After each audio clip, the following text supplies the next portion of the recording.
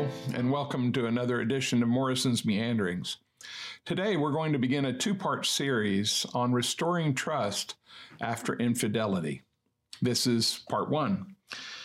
Ashley sat across the table from Beth, dropping her eyes, folding her arms across her chest, and keeping her voice low, her cheeks flushed. "I really doubt you know what it's like," she said. "With Randy, at least you have one of the good guys. Anyone can see that." "What do you mean?" Beth asked. "One of the good guys?" "Well, I doubt he committed adultery against you after you had given birth to his two kids. I wouldn't think he'd be an elder if he had," Ashley shot back with an angry glare. "I just don't see how I'll ever trust him again. I mean, how can I be sure he won't do this again?" Trust. When adultery of any kind enters a marriage, one of the hardest issues that couples encounter is how to rebuild trust. Infidelity is among the most painful sins we face. Married men or women who learn that their spouse has been unfaithful usually experience varying degrees of shock, shame, isolation, guilt, fear, anger, and distrust. The experience of working through being sinned against by marital unfaithfulness is different for different people, different circumstances. But typically, the injured party plays the news over in their minds repeatedly, and as they do, the shock somewhat dies down. Similarly, the sense of shame usually decreases as the injured party realizes that they need community, they need support. As they connect with a good friend or a pastor or a counselor, isolation is often reduced. Guilt normally subsides as the offended party realizes that even if there are ways they failed their marriages, they didn't cause their spouse's unfaithfulness and could not have prevented it. Fear, whether legitimate concerns about the future or sinful distrust of God, and anger, whether righteous or sinful, tend to come and go over time. But offended spouses who agree to follow the Lord, to work on their relationship after adultery, often find that the hardest thing to overcome of all of these is the lack of trust that they feel towards the one who has betrayed them.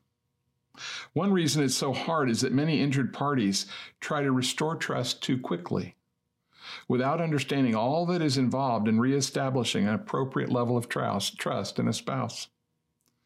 When people think their real need is to rebuild trust, it is usually better to start with a far broader question. What biblical steps are involved in reconciling a marriage that has been damaged by infidelity? We're going to address that larger question in two parts. This first part today will involve what is normally the first 3 to 6 months after some measure of unfaithfulness has come to light. That part will set the tone for the couple as they work out the current struggles of their relationship. The second part, which we'll address next time, generally involves somewhere between 6 and 18 months, a period that either solidifies or diminishes the restoration of that marriage. Let's start with what is needed following marital unfaithfulness coming to light. The first thing necessary is repentance towards God on the part of the offender. The word repentance, metanoia, means a change of mind. Essentially, it means I agree with God that my way was wrong and his way is right. In repentance, a change of mind results in subsequent movements away from the sin towards God and towards the person who's been offended, all as a result of the Holy Spirit's conviction of their sin. Real repentance is in no way dependent upon the response of the offended spouse. A repentant offender needs to base the fullness of their repentance not on the basis of trust or forgiveness on the part of the one offended. My repentance must be based solely on what I know to be true and right in God's sight about my sin. The first desire in repentance is a clear conscience and restored fellowship with God. Psalm 51 is a great piece of scripture to look at here, because in Psalm 51 we see David, who has sinned, who has been found out, It has been involving the incidents of adultery, and he moves towards restored fellowship with God. Unfortunately, in adultery, most offenders repent only after being found out. Because of that, many offended partners have good reason to question the sincerity of the apparent repentance. Is he showing repentance because he was caught? Is she humble only because she can't hide her immorality? So the first thing then is just this idea of repentance. That's the first thing that's needed if we're going to restore a relationship where there has been unfaithfulness. The second thing necessary is the offender's confession to the Lord. We could look at 1 John 1:9, where it tells us that if we sin, we confess to God, and that he forgives us of all of our sin and of all unrighteousness. He is, because of his faithfulness, he forgives us. And that's a classic verse that we might use to talk about confession.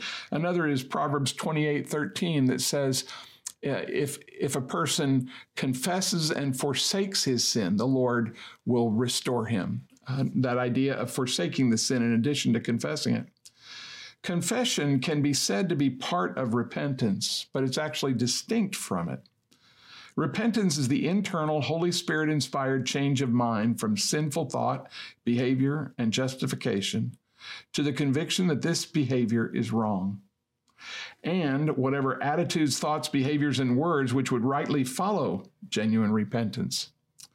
Confession is an offender reflecting that first stage of repentance by naming her or his sin to the Lord and saying the same thing that God says about it. Confession is a word in Greek, homologeo, which just means to say the same thing. So what we have is, if there's going to be a restoration, if there's going to be a healing towards trust in a relationship, the very first thing that happens is a person who is an offender needs to repent, meaning they need to do business with God on the inside where they recognize something's wrong. And the second thing they need to do is to confess to God, being able to say the same thing that God does. By the way, confession is not a quick, general, sorry about what I did. Confession is more specific, like, God, I willfully turned aside from your commandment to be faithful to my wife. I lied to my wife when I lay with her, whenever I was already taking someone else into an intimate relationship. I stole when I took someone else's wife from him and someone else's mom from them. In doing these things, I broke the trust, security, and beauty of our marriage, and I opened the door for the enemy to attack us and for your name to be discredited. I do not deserve it, but I ask that because of Jesus dying for me, you would forgive all these sins and cleanse me from all my unrighteousness. I believe that you will because you've said you will. In recognition of sin, this confession is an express of sorrow or regret to God, along with a request to pardon. Consider James 4, 7, and 8 as an example of this. In James 4, he tells us to cleanse your hands, you sinners. But he doesn't stop there.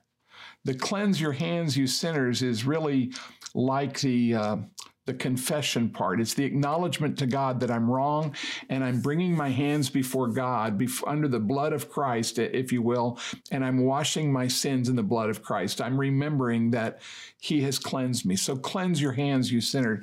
But it doesn't stop there. It says, and purify your hearts, you double-minded. Why does it say that? Well, that's really kind of if you will, it's almost like the back end of repentance. The front side of repentance is realizing what I've done is dishonored God. And I am moved by that to move towards my relationship with God and towards the other person. The next step is the confession, the acknowledgement to God first of what I've done and naming it. But then the next part is the fact that I'm actually also dealing with my heart. When it says purify your hearts, you double-minded, it means when I tell God I'm sorry about something, I can really be sorry. I can really be convinced. But the likelihood of my going back to that sin has to do with my double-mindedness. So have I purified my heart? Have I said, God, there is this thing in me that keeps propelling me in this direction, which is a dishonesty to you and a dishonesty to me and a dishonesty to the body. God, purify me from the inside.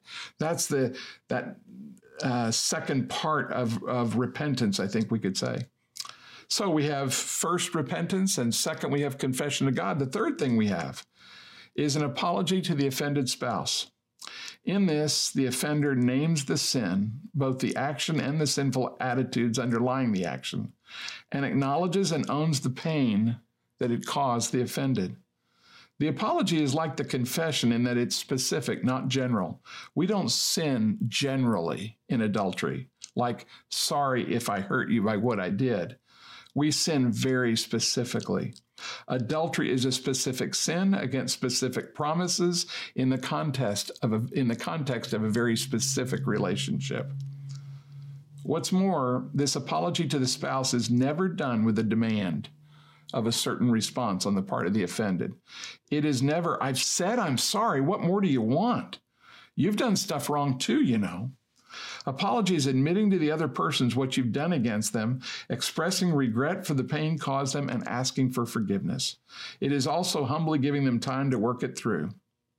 I've recommended to people that they make a point of looking at either the little book, Resolving Everyday Conflict, or the book Peacemaker, both by Ken Sande, because both books have a chapter on confession and forgiveness that is well worth the price of the book. So it's when I do confess to somebody, it's not I'm confessing and then tapping my foot and waiting for them to say, I forgive you. When I'm confessing, I'm doing it for them. I'm acknowledging my sin before them. Yes, I would like them to forgive me, but if I'm sitting around and putting pressure on them, you owe me forgiveness, I'm really bringing the confession so that I get something. I'm not recognizing this is about you and I've offended you. You know, John the Baptist spoke of repentance when he said, bring forth fruit in keeping with your repentance. Zacchaeus, after Jesus said that he was coming to his house, portrayed repentance when he said he would give back 4 times as much as he had taken from everybody. While I have no specific teaching on this other than what John the Baptist said and the facts that Jews required restitution when someone had sinned against another person through causing harm to their livestock or through harm to a family member, anything like that, they would require restitution. I believe that the fourth thing necessary for an offender is to take whatever steps the offended needs them to take, within reason, to show a commitment to restoring the relationship. This would include things like the offender telling the person that they had the illicit relationship with that it's over. It would have to do with having no further contact with the person that the person has committed adultery with. It might require moving or switching jobs. It includes not meeting on the sly or texting to let the other person down gently or trying to help them with the hardship incurred by the change. It usually involves counseling to try to address areas of weakness in the spiritual or marital lives of the couple so that they can be strengthened to help prevent a future recurrence. It might involve at some future point a marriage renewal ceremony to formally put the past behind and to renew the pledges publicly for the future of the marriage. The point in that, after repentance, after confession before the Lord, and after apologizing to the spouse, is that at that point I'm saying now, I want to do whatever I need to do on my part to help make it easier for you to forgive and easier for us to move forward. And I want to provide for you whatever that requires. The fifth thing necessary is for the offended person to forgive the offender as much as he himself has been forgiven. Luke 17 shows Jesus saying, if your brother sins, rebuke him. If he repents, forgive him. If he sins against you 7 times a day and returns 7 times a day saying, I repent, forgive him. While I personally doubt the full applicability of this to adultery, for example, if the offending spouse were to go out every day to have sexual relations with someone and then would return and say, I repent, I think the main point is clear. Nothing is beyond forgiveness. In Matthew 18, Jesus explains this by the parable of the king who wished to settle accounts with his slaves. One man owed the king 10,000 talents, maybe $25 billion, but was forgiven the debt. But he then went out and imprisoned another man who owed him 100 denarii, which would have been 100 days' wages, maybe $15,000. Jesus said, we're like the one who owed 10,000 talents to God, and anyone who sins against us is like one who owes 100 denarii. It doesn't mean it's a small debt. $15,000 is nothing to sneeze at, or that what the other person did is inconsequential. It means that when we see ourselves stand before God, we have no right to hold their sin against them. If they have repented, if they have confessed, if they have apologized, we are to forgive them. For some people, forgiveness occurs fairly easily. They know their own sin. They know their partner's regret. They extend mercy. For others, forgiveness is very hard. Several common obstacles might stand in the way of some people's forgiveness. One obstacle to forgiveness is the question of whether the person is really repentant. Is there an internal change with God that's taken place? Or are they just saying what they think we want to hear so that they'll get past this little ripple in the relationship? If more is needed, counseling with a pastor, a biblical counselor experienced with cases of adultery might be needed. A second obstacle is the offender's temptation to try to make all this go away quickly. Sometimes the offender is more interested in a quick apology and a quick forgiveness than in restoring the one who was injured by this egregious breach of trust. The offender needs to humbly give room to the offended to work through their hurt and anger and sense of betrayal. The third obstacle for the offended forgiving is the offended person's spiritual maturity. They may not know God very well. They may not know the ways of God. They may not know their own sinfulness, so they may see themselves as better than the one who injured them. Or they might be stubbornly unwilling to trust God and obey Him by extending forgiveness. All of that is a matter of personal discipleship, something that a same-sex mature friend from church or a biblically minded counselor might help with. Sometimes it involves teaching. Sometimes it involves listening and prayer. Sometimes it involves a gentle rebuke. Sometimes it may require all those. A fourth obstacle to forgiving and moving forward is that the offended person often blamed themselves for not knowing that it was going on. They chide themselves for their gullibility or their lack of discernment, as if they could have kept themselves from being hurt if they had seen what was happening. In reality, it would have hurt anyway, and we're really not supposed to be omniscient. The last obstacle we'll look at is the issue of trust, which is really the original question that was posed here. Trust is not the same as forgiveness. We can fully forgive someone and yet still not trust them. As others have said, forgiveness is granted, but trust is earned. We think of Jesus on the cross saying, "Father, forgive them, for they know not what they do." That didn't reestablish a relationship. Or if we look at the example in John chapter 2, where after Jesus turned the water into wine, it says down in, I think, verse 23, that many people believed in him there. But it says Jesus entrusted himself to no man, for he knew what was in man. As we say, forgiveness is granted just as a response to God's call. But trust takes time, and trust is earned. Frequently, this is expressed this way: how do I know they won't do it again? And what they often mean behind that is, I might be able to get to the point of forgiving if I know I can't get burned again or won't get burned again. There are a few things we have to say about trust. First, the offended person who walks through this with the Lord will go through various stages of trust. Some people experience these stages all at once. Other people feel like each new stage of trust is like a new level of risk. For example, an offended person has to have an element of trust to even talk with the offender. An offended person has to have a level of trust to even live in the same house as the offender. The offended person has to even have a level of trust if they're going to open up their lives before someone else and consider how to rebuild the relationship. They have already been, they've already been betrayed once. And every single time they take a step towards the other person, they re-experience a measure of betrayal.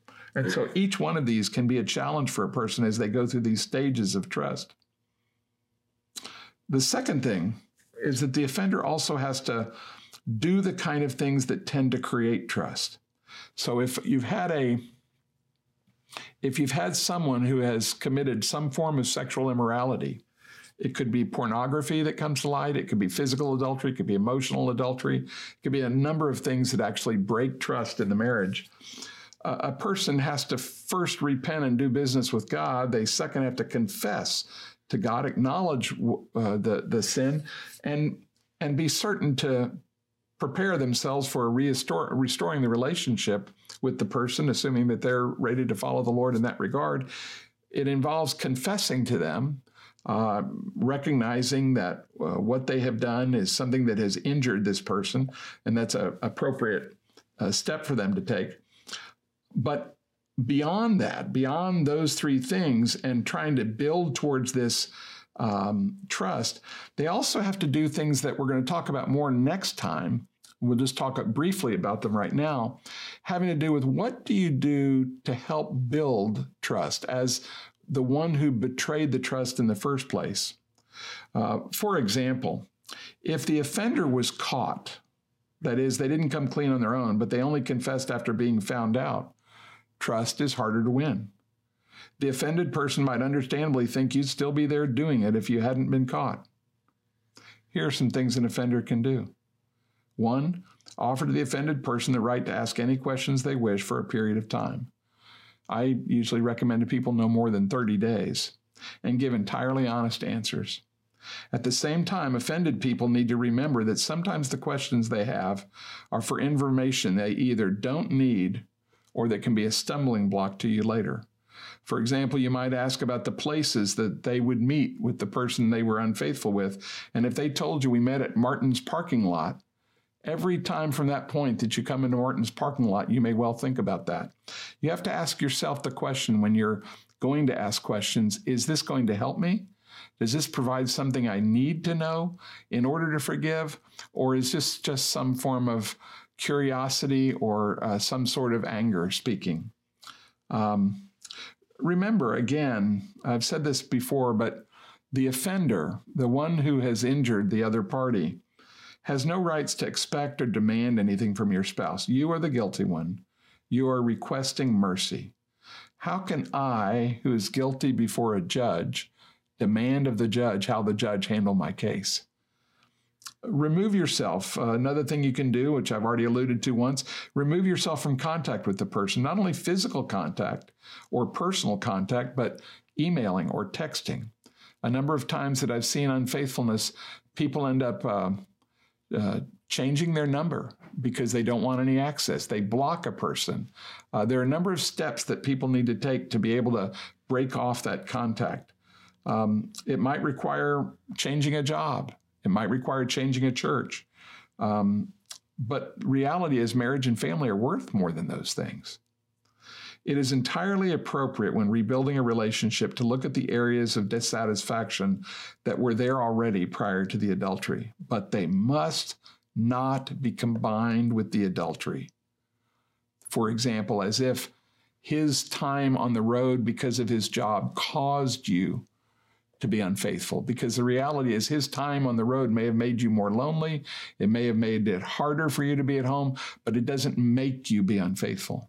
Or to say that her excessive weight made you more tempted. The reality is her excessive weight may be an issue to talk about possibly, but it can't ever cause your immorality. So if you are going to recognize there are other issues, it's good to be able to address those, but not if you tie them to the adultery as if it somehow was the cause, because the cause of my adultery, James 1 tells us that we sin when we're tempted by our own lusts, and that lust gives birth to sin and sin gives birth to death. So lest I think that somehow someone else caused my sin, I need to remember what the Bible says. I think about it, 1 Corinthians 10:13, that there's no temptation taken hold of you, but such as is common to man.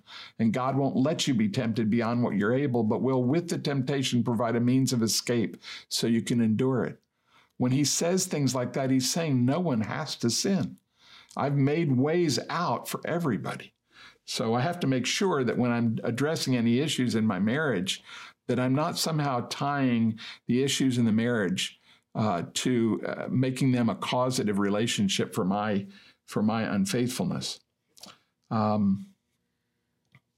As a result, when it comes to rebuilding trust, we must move away from thinking that other people can completely remove our vulnerability to being hurt. You remember I said a moment ago that in John 2:23, it said that Jesus on his part was not entrusting himself to them, for he knew all men, and he did not need anyone to testify concerning man, for he knew what was in man.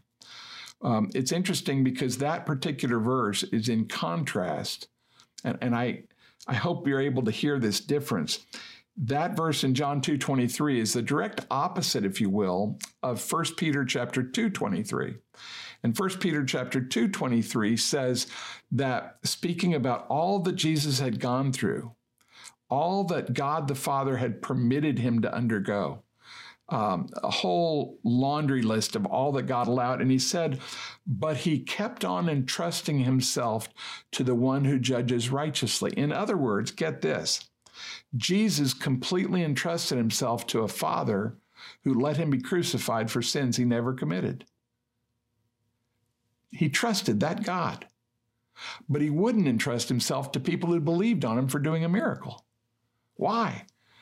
Well, because Jesus knew what was in man and he knew it was in the Father. He knew that what was in the Father meant he was entirely worthy of trust, but what's in man means he's not entirely worthy of trust. So when we talk about rebuilding trust, there is an element to which rebuilding trust is a good thing. Personally, I believe it can be, people can make too much of it. They can get to the point where they, instead of trusting God, are trying to find, is there enough justification for me putting my entire trust in my wife again or in my husband again? And the answer is no. But the answer is, but can they address what they've done wrong? Yes. Can they do it without excuses? Yes. Can they acknowledge it before God? Yes. Can they bring forth fruit in keeping with their repentance? That is, doing things that are consistent with what they have said? Yes. Can they ask for my forgiveness and acknowledge the way that they've hurt me and be open and honest about it? Absolutely.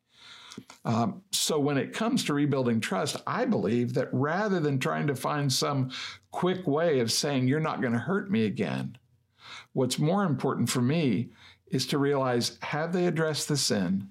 Have we gone before the Father together? Have we named what these things are? Have we asked for forgiveness, provided forgiveness? And then have we begun to take the steps that can help us rebuild a relationship of trust? And we're going to spend a little more time on that next time. When these steps have been done, we can rebuild a measure of trust. And over time, that trust will grow. But the offended spouse does best to not attempt to spend great energy focusing on reestablishing trust as if that's the end-all be-all. It'll drive you crazy. And what's more, you'll tend to drive the former offender crazy, because many times I've seen when people are trying to reestablish trust, they sort of start acting like a professional Holy Spirit, almost like they're hovering over the person to make sure you don't sin again. And if you're doing that, it actually works against you and it works against them. They're going to stand and fall before the Lord. If you're going to take a risk in rebuilding this relationship that they could hurt you again, you realize, Lord, I'm committing myself. I'm forgiving them. I'm moving forward. We're taking all the steps we know to take.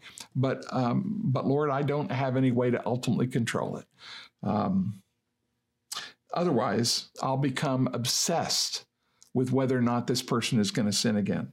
My confidence has to be in the Lord who sustains me and who directs my steps, not in man.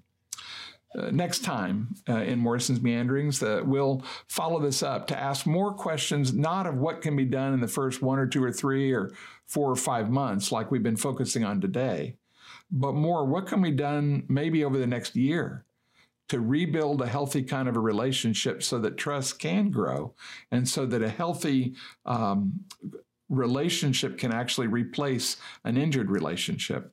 I've seen couples, and I believe in the Lord, this is his intent, that a person can actually have a stronger marriage following infidelity than they did before. That's not to say that we wish infidelity would happen. We're just saying that God is able to take, much like a broken bone, When that broken bone heals, many times that broken bone is actually stronger in the area of healing.